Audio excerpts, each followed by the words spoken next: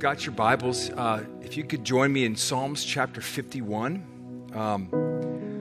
I've really enjoyed this series.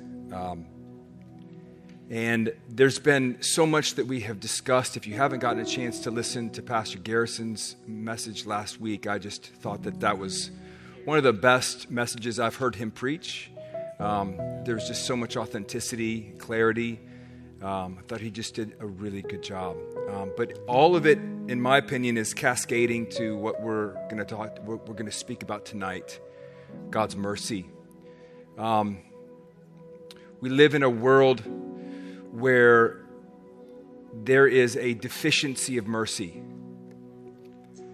There is a longing for it, desperation to find it, and yet no one knows where to look. There's a lot of judgment, no mercy. And what we're going to talk about tonight is going to be both awe and wonder.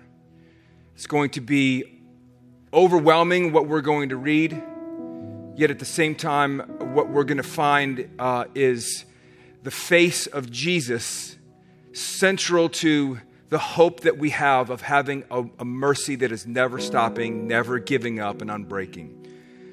In Psalms chapter 51, this is what it says. To the choir master of a psalm of David, when Nathan the prophet went to him after he had gone into Bathsheba. Have mercy on me, O God. According to your steadfast love, according to your abundant mercy, blot out my transgressions. Wash me thoroughly from my iniquity and cleanse me from my sin.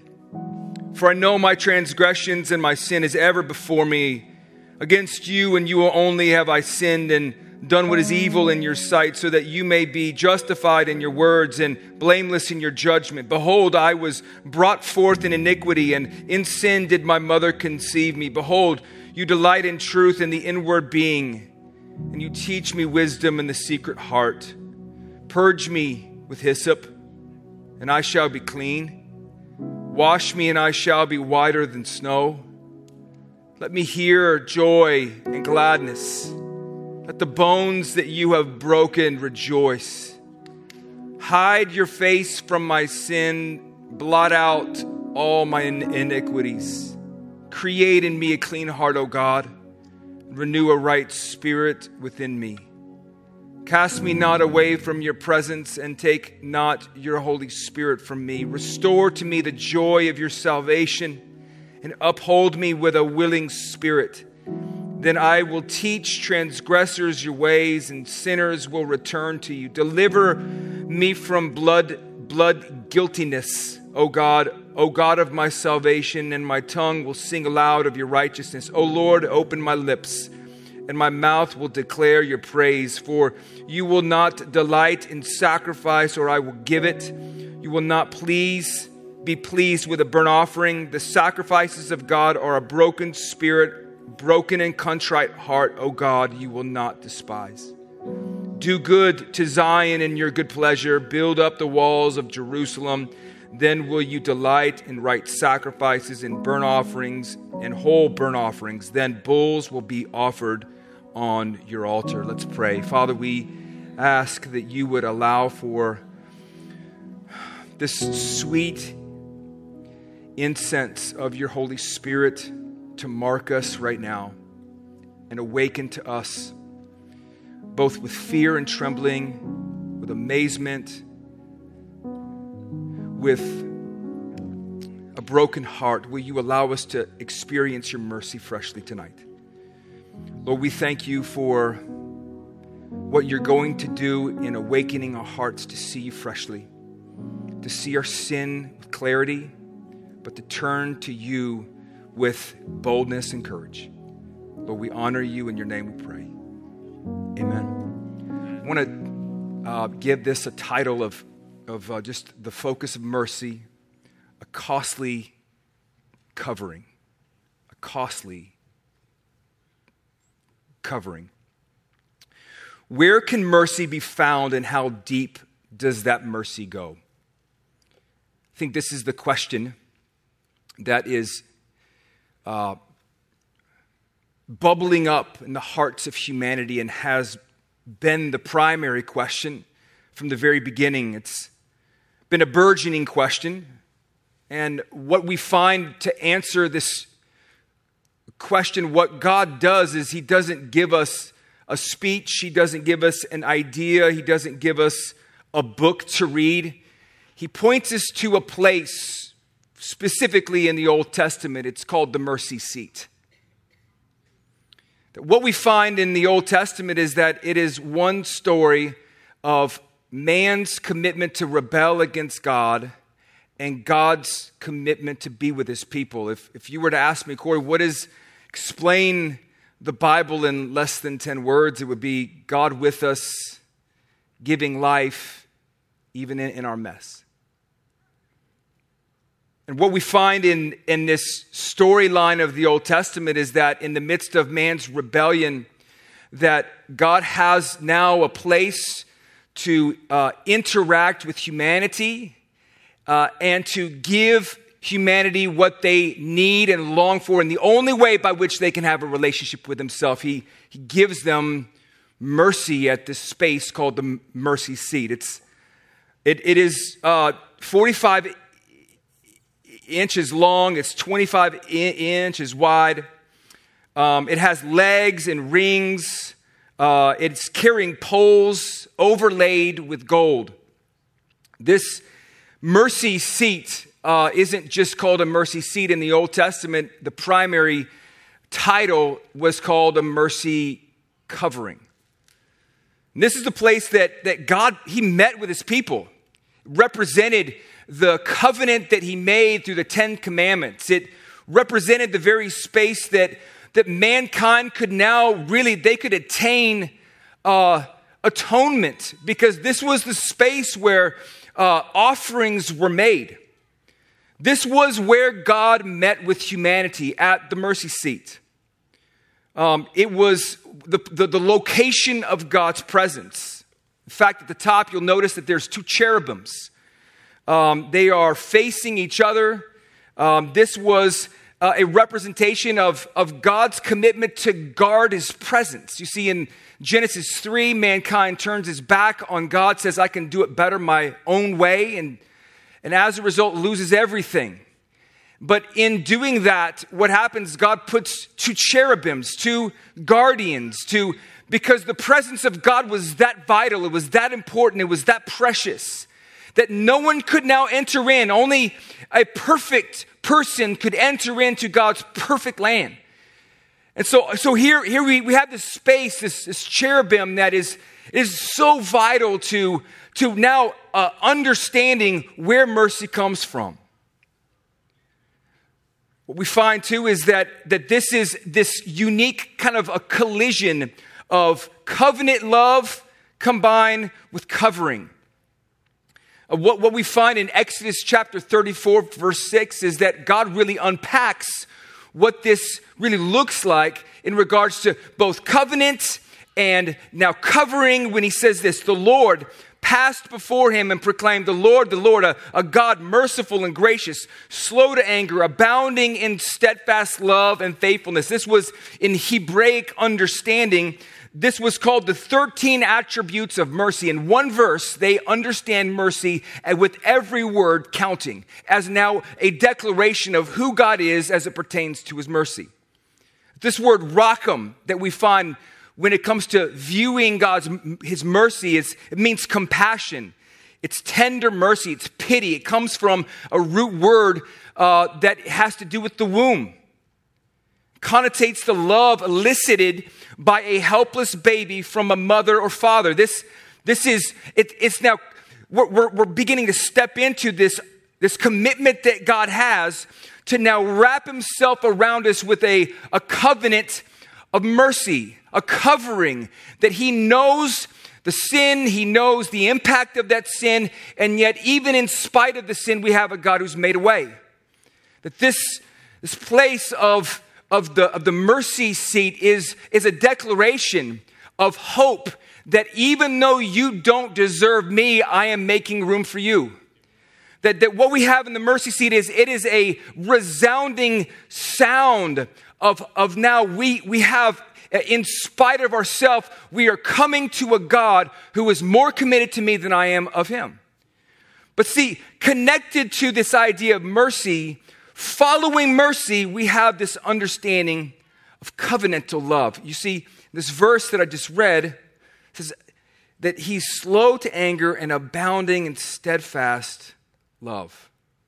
Steadfast love. Steadfast love. This is a really important word. It's a covenantal word. Hesed. It is expressing the character and the nature of God, but it's impossible to define. There's no way to do it.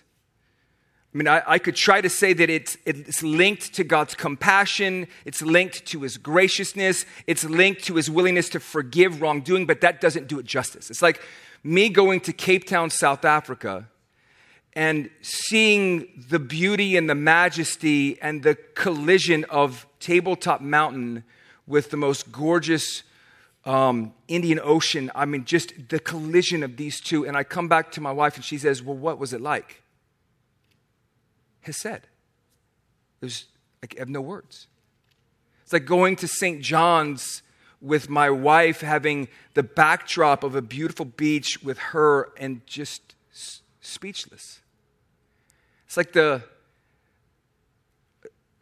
reality of a steel chainsaw in my hands, going through wood, and just the chips flying. It's Hesed. There's no words. There's no words.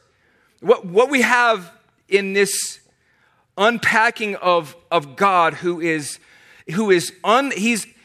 bringing us into this reality that we have a mercy available connected to a covenantal love, that now these two are colliding in this reality that he is offering himself to us, covering us in spite of ourselves. That is God's commitment to cover no matter what.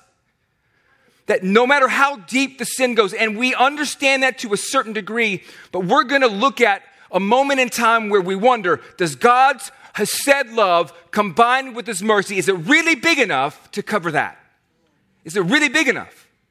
And when you think of this whole idea of understanding Hesed love, nobody says it better like Michael Card when he says this: when the person I have the right to expect nothing from gives me everything.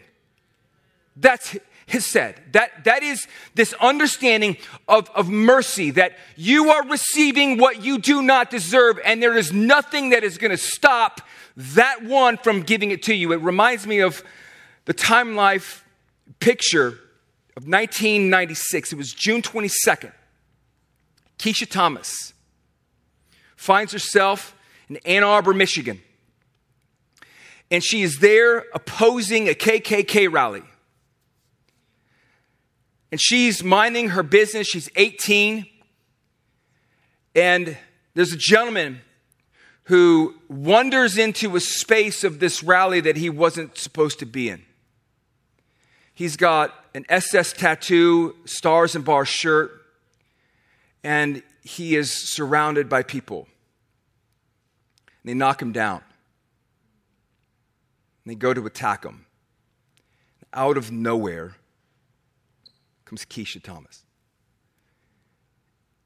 And she does the unthinkable. She literally takes her life and covers him. She covers him. She absorbs the blows and turns around and starts to yell to save this man's life. This is a man who is her enemy, who hates her.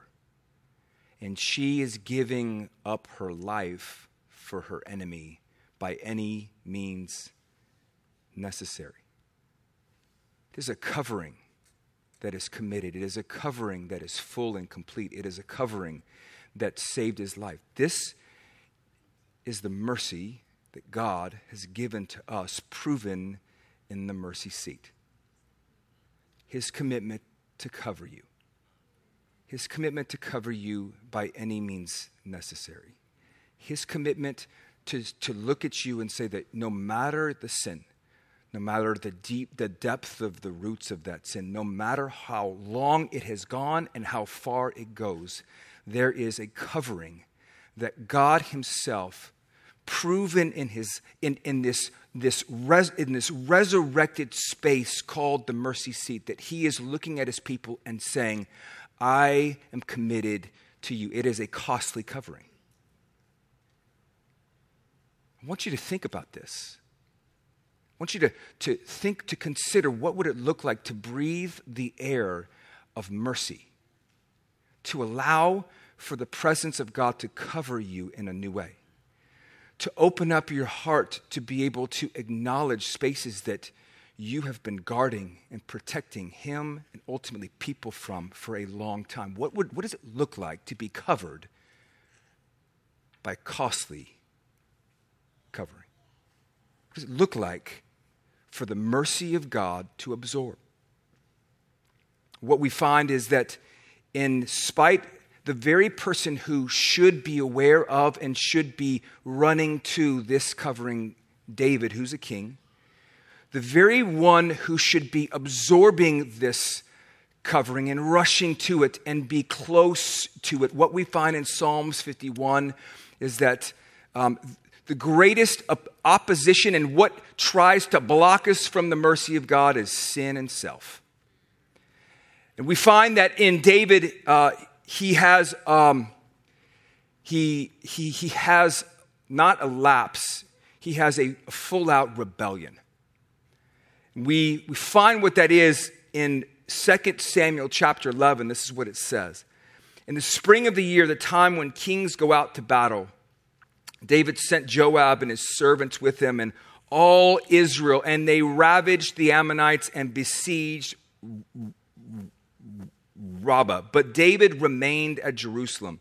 It happened late one afternoon when David arose from his couch and was walking on the roof of the king's house when he saw from the roof a woman bathing, and the woman was very beautiful. And David sent and inquired about the woman, and one said, "Is not this Bathsheba, the daughter of Eliam, the wife of Uriah the Hittite?" So David sent messengers and took her.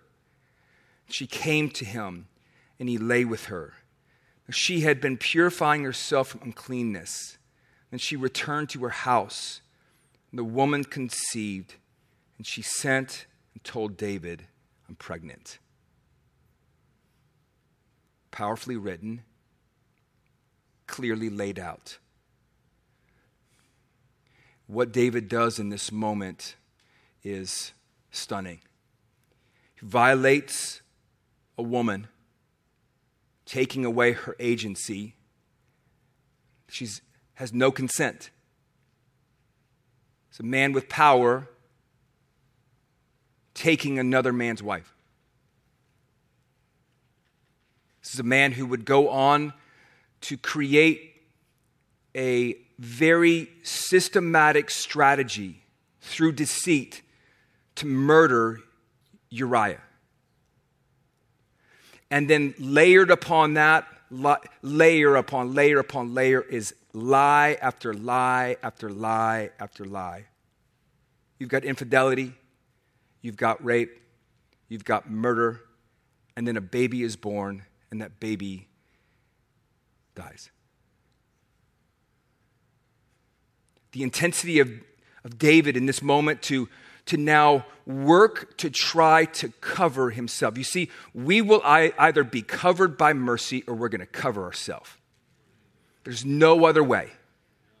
We're either going to run to and be absorbed by and rush to the presence of God that is now built on covenant, established by covering, now undergirded by the presence of God. We're going to run to that and be defined by that, or what we're going to do is we're going to find ways to cover ourselves. And what we find in David's covering is it's a costly covering.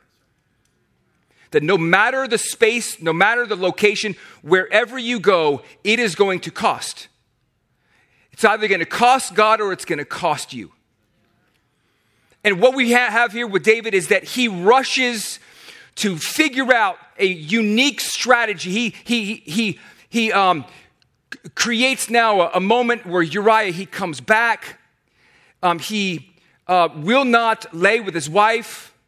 David tries to get him drunk. Does not matter. The man is faithful. The man is committed. The man is, he sees my men are at war. I will not enjoy the spoils of being at home.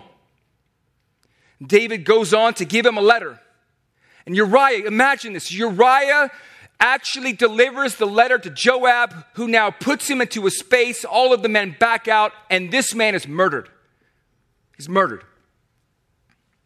But see, this is not the first time that we find this idea of mankind building a space, almost a city of self-preservation. You see, what David is doing is he is covering himself, working so hard so that no one will see the fraud that he is. And he self-preserves. And we find this is exactly what happens with Cain and Abel. With Cain, he kills his brother. What does he do? He goes and he builds a city. It's called Enoch. And in this city, he builds his own culture. He builds defenses. He builds systems. He builds a city around them to fend off the threat of being exposed as fragile. It's that what the human heart does is that we will either run to be covered by the Spirit of God that now unleashes all of the guilt, all of the shame, all of the fear, or we will hide it. And we'll cover ourselves. David, he creates a false self, fashioned in his own covering, formed in his attempt to self-preserve. I love what Robert Mulholland, he says, the false self is a self-preferential system. It competes out of fear for self-preservation. It manipulates everything for itself. This radically unrooted and insecure self is self-promoting, indulgent, must distinguish itself from others. This bleeds out into the world and creates competing and complex matrices of fear, self-preservation, and manipulation. This results in the disintegration of self-destruction of others and demands a deconstruction of the sacred order. You see, what happens with David is that when he covers himself, he literally deconstructs the world that he's in. It costs him his child. He kills a man. Is that he decreates.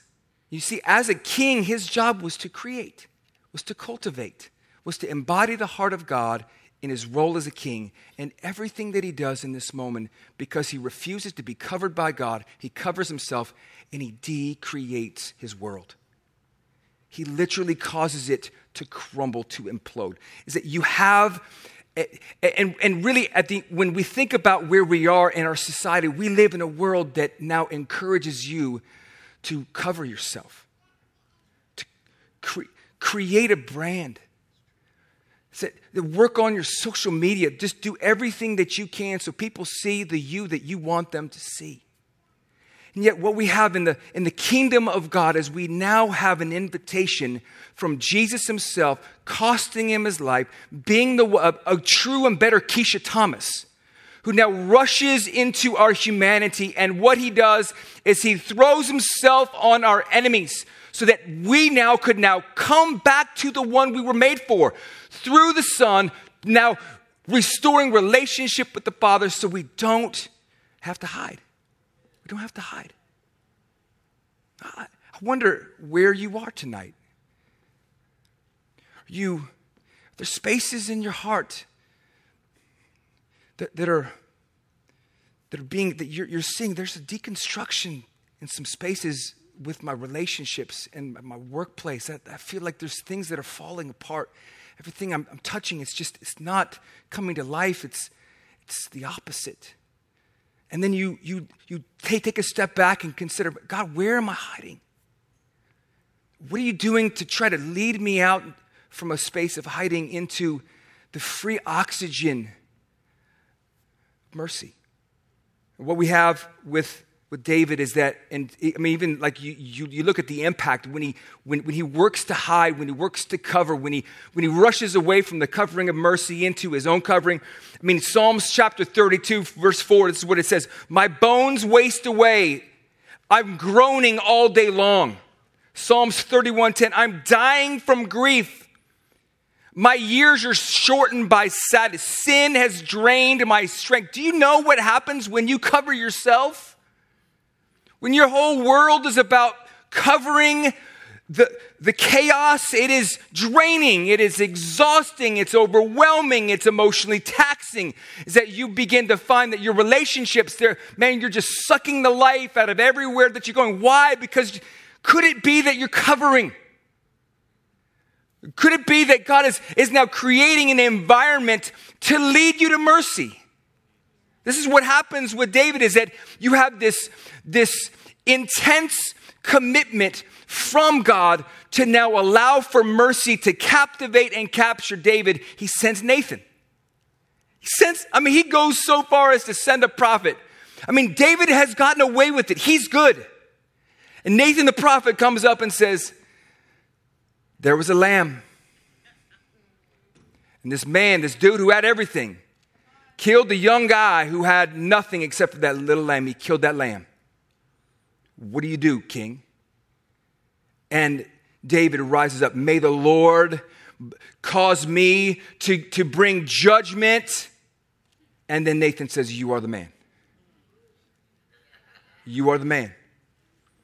And instantly, what happens when he all of the guilt, all of the shame, everything falls on him in one moment. And yet what David says is this. David said to Nathan, I have sinned against the Lord. And Nathan said to David, the Lord also has put away your sin. In a moment, he goes from his own covering to a covering that is free, it's full, it's forever, but it is costly. I mean, just imagine being Uriah's dad. And you hear about a God who wants to forgive like that. That's my son. Like, if this doesn't hit you like that, you won't appreciate and run to and be amazed by the cost of what it takes to forgive us like that. But just to think about what would have been like to be the brother of Bathsheba. Seeing all of this by one man who's deconstructing everything that he touches. And yet he falls on this mercy. And here we find Psalms 51. And he says, I mean, if the power of a cover-up and our own covering can create an exhaustion, and it rips away our strength, and it taxes us at every level, and it's like it slashes our tires. If that's what covering does to us, what does it look like for us to run to and be impacted by God's mercy? And the whole psalm is just one step, one beautiful unlocking of God's mercy in your life and in my life. He says, cleanse me. Purge me with hyssop. The idea of hyssop, it was what a priest had. Only a priest. Like what a priest would do, he would dip blood, go into a house that has had some type of a disease, and he would go in and he would dab blood and go in and would dab all of the walls, because in doing that, what he's saying is that this place that was unclean and would create death as a result of hyssop dipped in blood will now create life. What David's saying is, he's saying, there's no priest on this earth that can change me. I need you to be my priest. God, you've got to take the hyssop of your presence and your sacrifice, and you've got to take this poisonous house and you've got to make it clean. He says, cleanse me. He said, nothing can change me, God. The problem is way deeper than just a woman and a bath and a lie. Notice that in this psalm, not one time do you have any type of acknowledgement of murder or of sin of sexual activity. There's nothing in here about that. Why? Because the problem is so much deeper. And David realizes that he's going, God, you've got to cleanse me. And he acknowledges the only way by which he is cleansed is through the presence and the power of a God who has created a way to do that, but then he's cooperating with it. He's like, God, I give you permission. And then he says, create in me a clean heart. Everything that David has done, is everything that he's touched, he's decreated. He's decreated human relationships. He's decreated human life. He's decreated human decency. And yet what he does is he says, God, bara, create in me a new heart. That word bara is used in Genesis 1. Whenever bara is used, it's only used by God. Because the type of creation that's being done is a type of creation that only God can do. And he's saying the only way I can have a new heart, the only way I can look at the future, look at myself, look at my relation, the only way I can be a different human being is if you bara me, you create in me. Is a full, complete surrender of going, God, not only cleanse me, create. Create. Form in me. I'm broken. I'm twisted. My passions are wrong. I mean, this is a moment of ownership that this man has of his own life. This is a defining moment. And then he says, man, not just bara, not just create, but then what he does is he confesses. I mean, there's a commitment to confession that this man, he owns the power of sin. He owns the impact of sin. He owns the relentless nature of that sin. I mean, even from the beginning, he says that before I was created, man, sin lived in me. He never downplays it. He never minimizes it. You see, when I'm blamed for something, I instantly give excuses on why I did what I did. Corey, you said this. I was hungry. But Dad, you were speeding. Well, it was because I was late for church. Everything that happens in life, we instantly create 10 reasons why it's not that big of a deal. When we encounter the mercy of God, it's the covering combined with Hesed covenant to working together. What we have is a new outworking of how it's expressed in the way that we respond to our own sin. Is that we don't have to minimize it. We can actually confess it. We can actually confess it before God, confess it before people, and step into the space of receiving that we're in our confession. Every time that we confess, we're resisting the ability to hide, and we're choosing in this moment of confession, I will not cover, I will be covered by mercy. You see, in physics, there's something called sympathetic resonance. It's when two things are in tune. The one that is in tune to the other responds. When it comes to, I'm not a musician. I do not play guitar. I've never even held a guitar. But I discovered that a C tuning fork, when you hold it next to a guitar where one of the strings has already been tuned to C, just the presence of that C tuning fork will cause that string to vibrate. You just get it around, and it begins to respond to what it's tuned to. You see, what mercy does is it retunes us. That this man is being retuned by mercy through the covenant Hesed of God. These two working together, he is retuning. He's going, no. Now I have been hiding. I have been marked by mercy. God, cleanse me. I want to confess. God, give me a new heart. And then what we find is that he says, I want the joy of my salvation. It's the tuning fork. It's sympathetic resonance. Is that he's tuned to something new. And there's something new that is beginning to come out of this man, of his heart, of his soul. He realizes that the reason that he sinned was not because of an anger problem or a lust problem. It was a lack of joy problem. that when we lose the joy of our salvation, when we lose that joy, when we lose that amazement, when we lose that passion for the King and what he's done, when we lose an awareness of his presence, an amazement of his people, when we lose the joy of our salvation, we begin to look around and see the women bathing.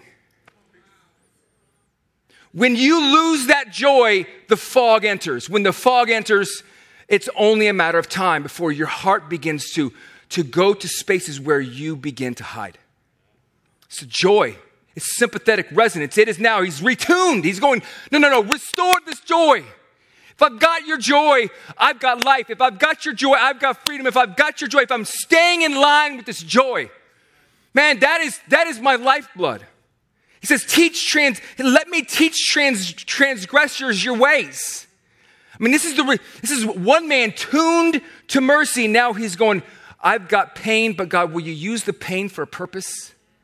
I don't want to hide the pain. In fact, you know what's amazing? This was a song sung by the choir. The whole audience of Israel would sing about him in his greatest moment of failure. And he's going, God, use it. Use the pain. Will you use it? Open up my lips and I will declare your praise. I mean, he's saying, God, remove any obstacles. If there's anything that is blocking me, I want you to remove it. You see, in the Old Testament, whenever there was a collision between mercy and judgment, there was always a sign that followed, like the ark, rainbow. What's amazing about this moment with David's life, mercy and judgment collide in David's life. Well, what's the sign? Romans 3:25. God put Christ forward as a mercy, as a propitiation. This was their way of saying the mercy seat. God put Christ forward as a propitiation by his blood to be received by faith. This was to show God's righteousness because in his divine forbearance, he had, same words that I just read when it comes to David, he passed over former sins. You see, what Jesus does is that Jesus becomes the commitment to cover. He wants to lead us out of hiding into having the joy of our salvation. See, what's amazing about Keisha Thomas, you can put that slide back up. What's amazing about this story, I'll close with this, is that the man that she covered never spoke to her again. Ran away. Didn't even acknowledge it. His son, years later, chased Keisha Johnson down. Broken, crying, apologizing, touched by the covering that she had of his father.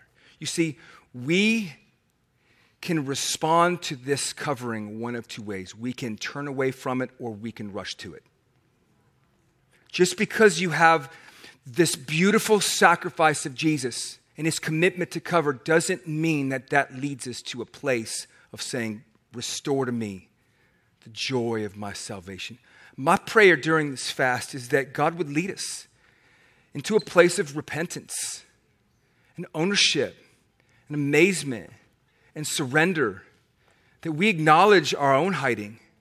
We acknowledge where we've done that. That we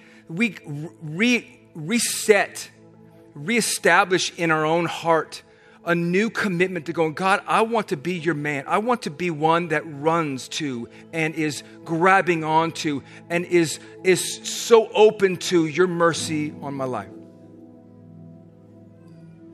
I love for me with this fast, this psalm has guided me. It's led me into the waters of repentance. It's led me into confession. It's led me into a place of owning my own sin. It's led me into a place of giving God permission to remove shame, to remove fear. This is a moment for us to respond in worship, I'll pray. Lord Jesus, we thank you that, Jesus, you are the true and better mercy seat. You are the fulfillment of what the Old Testament has established, embodied in Jesus. You're the one that, God, that your commitment to us and your Hesed love, it makes me speechless. Even when we face the consequences of our sin, that's still Hesed love. You love us enough to allow us to face consequences. You're amazing. You're absolutely amazing. And Lord, to know that your loving kindness is embodied in Jesus, Lord, my response is to surrender. It's to surrender. It's to repent. It's to run to mercy. God, where I'm hiding, will you show it to me? God, will you send Nathans into our lives to help us see where we are missing it? God, we want to be those whose heart is latched on to yours. Thank you that we are a people that will have the joy of our salvation for the rest of our life. In the name of Jesus, we pray.